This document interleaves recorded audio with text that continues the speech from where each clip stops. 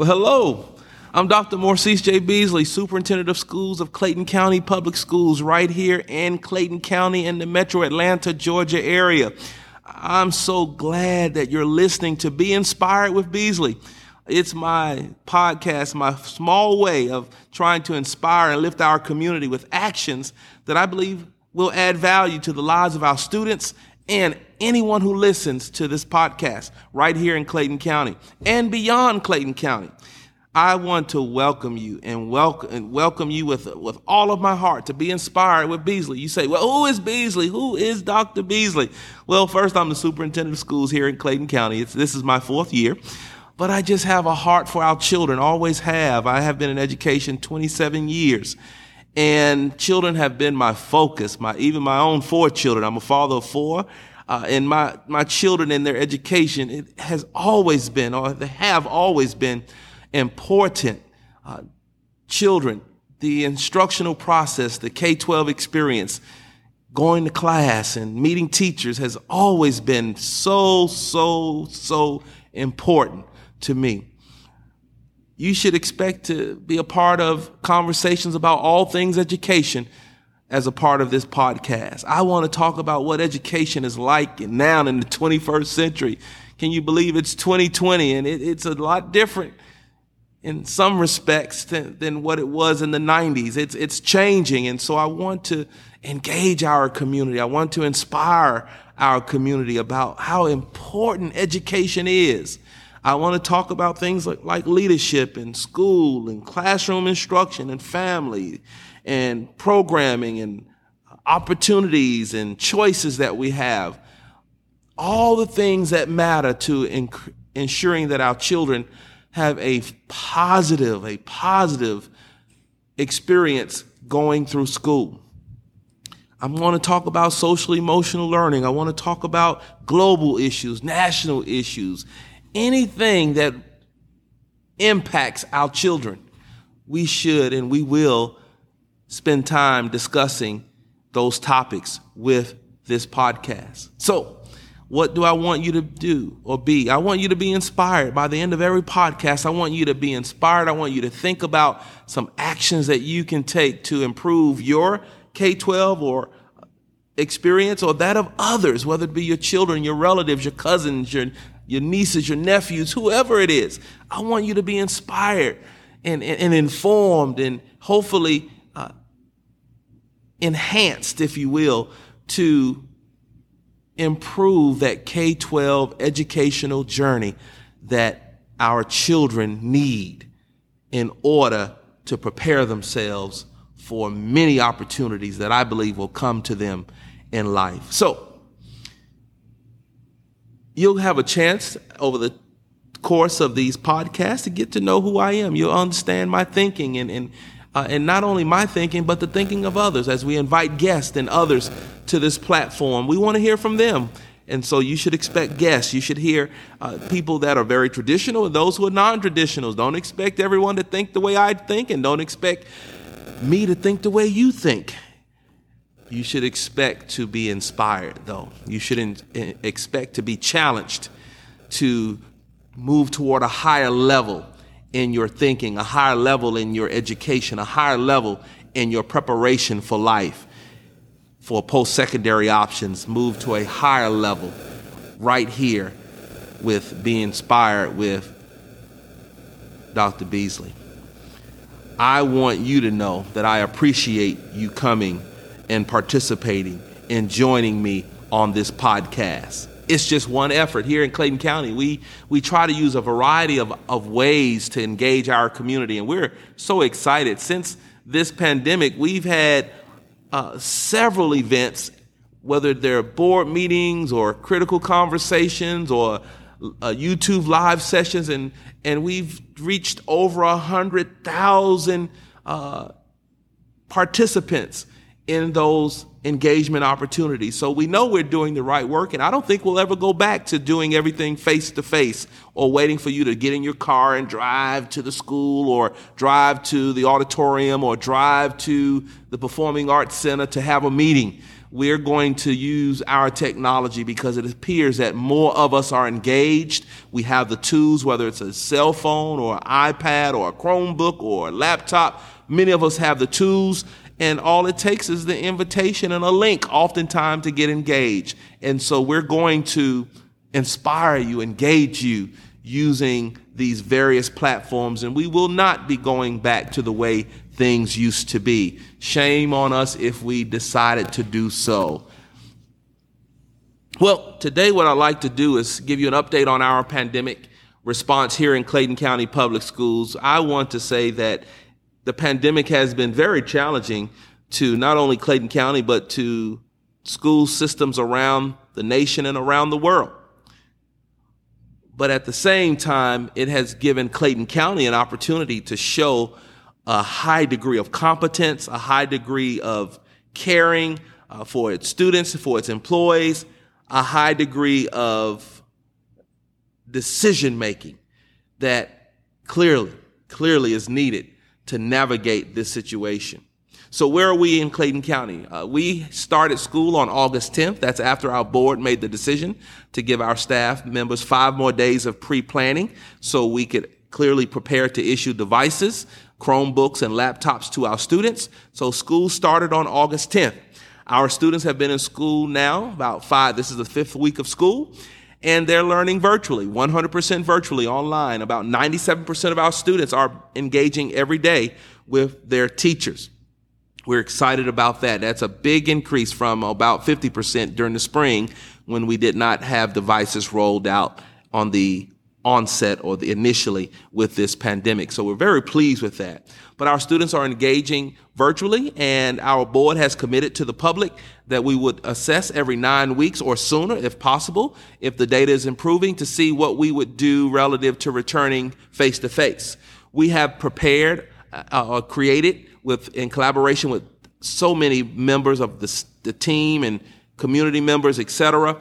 We have developed a phase-in approach that we presented to our board at the last board meeting, and they'll consider that phase-in approach and our recommendation toward the end of September as we hopefully observe the pandemic data improving so we can get back face-to-face, even if we have to phase various grades in according to the plan, a week or 2 weeks at a time.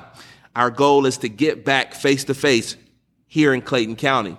Someone may ask, well, what will happen to the devices, Chromebooks, once you come back face-to-face? Those are issued to the students as a part of their instructional supplies. So I would hope that the students will continue to use those devices. Teachers and staff members will use the tools to enhance the learning process, to learn and to go and navigate places that without the devices, they probably would not be able to get to. So we want to thank our board for approving the purchase of the devices in May, and our technology department and principals for working together as the devices have been ordered and as they're being delivered here to the district. We're getting those devices in the hands of our students. So you should expect at the end of September to hear possibly a recommendation to start coming back face-to-face at some point in the near future, hopefully in mid-October or thereafter. But we believe that our families need our kids to come back face-to-face, and we know that our students are excited and ready to come back face-to-face. We're just trying to ensure that we balance all the concerns, if you will, relative to this pandemic. And so, in light of that, what I'd like to do today is talk about how tough the decision-making has been, and a framework that I use as superintendent and that I work with the team to make decisions, especially decisions that are grounded in not only data, but opinions that people have about what's right and what's wrong, what's good for them and what's not good for them. Clearly, making a decision to return to school during a pandemic or making a decision to engage in virtual learning, these are decisions that we don't make every day. But not only are we making decisions within the school system, but families are making decisions. What do you do when you've got children that are at home virtually learning and you've got to go to work and you've got to balance between supervision and work? What do you do about paying bills when families are dealing with loss of jobs and loss of income or reduction of income. And you've got to decide, what do you pay first? All of us, even the school system, we're seeing a reduction in revenues because of the pandemic as households are experiencing a reduction. And so we've got to make decisions. But we try to make the decision that is the best decision, the right decision, a good decision, realizing that all decisions have ramifications and potential consequences or implications. So how can we make those tough decisions and hopefully get the support of most people to support the decision and continue to move forward while we make these decisions? So I'll tell you a few things, 7 things that I look at when I make decisions. I like to use the word wisdom. I believe that you should ground your decision making in wisdom. Wisdom is the ability not to just know something, but how to apply what you might know, how to practically put into play, put into use knowledge. A lot of people know things, but they don't necessarily use wisdom. They don't know how to apply what they know. So I like to lean toward decision making that's grounded in wisdom.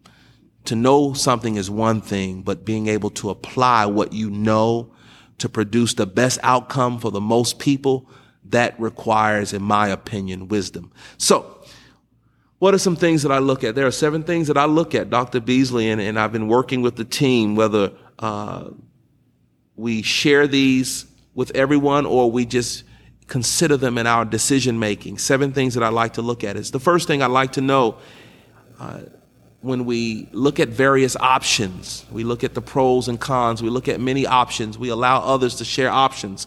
And as we land on the decision, we look to see, is that option one that will not cause harm to people? Is it good? Fundamentally, is it good for people? We should never make a decision that would cause harm to ourselves and to others.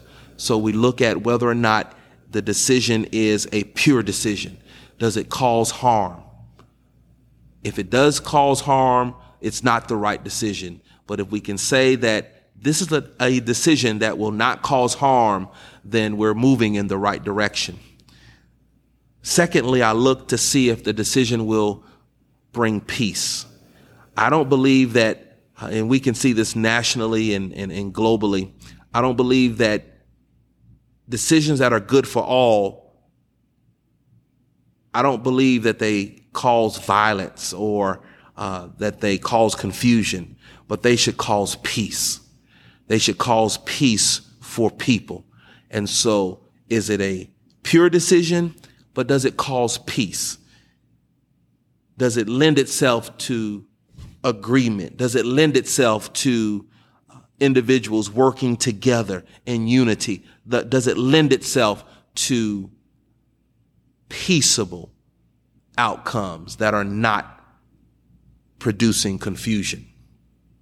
So being pure, being peaceable. And then next, I look at whether or not the decision is fair. Is it fair to all involved? Is it fair to the students? Is it fair to the employees? Is it fair to the parents? Is it fair to the community? Is it a fair, equitable decision? Does it create gaps? Does it advantage one group over another group? That's a major consideration when you make decisions that impact the lives of children, especially when we know children did not create their zip code, or they did not choose the family income. They didn't choose the families they were born into. So we've got to make decisions that are equitable, that are fair to all children. So is it a pure decision? Is it one that doesn't cause harm? Is it a peaceful decision? Is it a fair decision? Is it equitable? And then nextly, number 4, is it a decision that's open to being flexible? I do believe that we're in a democratic society, in a lot of the decisions we're making during this pandemic, it's not about what Dr. Beasley wants. It's not about what one person wants. It's what's best for this entire community, what's best for your entire family, what's best for your entire city, what's best for your entire state, what's best for your entire nation, what's best for our world. So is it a flexible decision? Is it one that can be informed by numerous individuals or numerous consideration? So is it first a pure decision? Does it cause harm? Is it peaceable? Is it fair and equitable? And does it lend itself to consideration of others and being flexible? And then for the fifth thing, I look at whether or not it's just a kind, good-natured decision rooted in goodwill towards people. Does it produce good outcomes? Will it lend itself to more positive, productive outcomes versus spending most of our time dealing with bad outcomes? Does it lend itself to producing favorable outcomes that people and others, results that people and others can live with, that they can be happy with? So is it pure? Is it peaceable? Is it fair? Is it equitable? Is it considerate of others and flexible in nature? Does it lend itself to being a good outcome, producing good fruit, good results? And next, number 6, is it clear? You can't make decisions during a pandemic that are impactful to the lives of others and not be clear. You've got to be clear. People should be clear. When we decided to start virtually, it was very clear that virtual instruction would be what we were doing, but why we were doing virtual instruction. And as we move back to face-to-face, we're being clear. We'll be clear about why we're moving back face-to-face, that our decisions are grounded in the data, that people can understand. They can logically follow the decision, that it's coherent, that it makes sense, that it's edifying and uplifting, and one that people can really grapple with. And at the end of the day, after the end of reflecting about it, they really understand the decision. Not necessarily that they agree with it, but that they understand, that they see where it's trying to take us. So is it a pure decision? Is it peaceable? Is it fair and equitable? Is it flexible, open to consideration of others? Does it yield good results? Is it clear? And lastly, does it come from a sincere place? I do believe that any decision that you make has to come from a good, sincere place. That you've got to make decisions that sincerely come from a place that will edify children, that will edify employees, that will edify families, that will edify the community, that is not based upon the needs of one person or the needs of a small group of powerful people or the needs of those who may have wealth and though at the expense of those who may not have wealth. But does the decision actually come from a sincere place?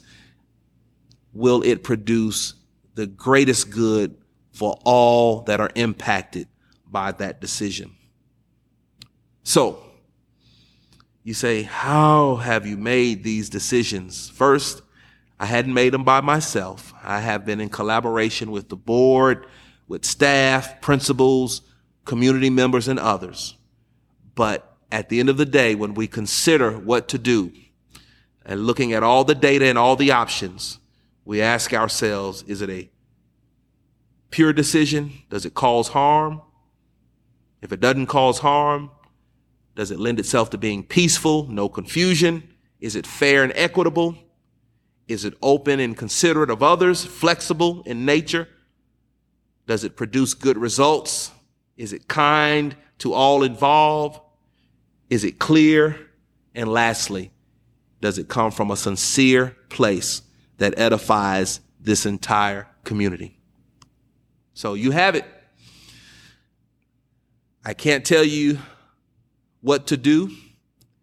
I can't tell you that every decision will be easy to make.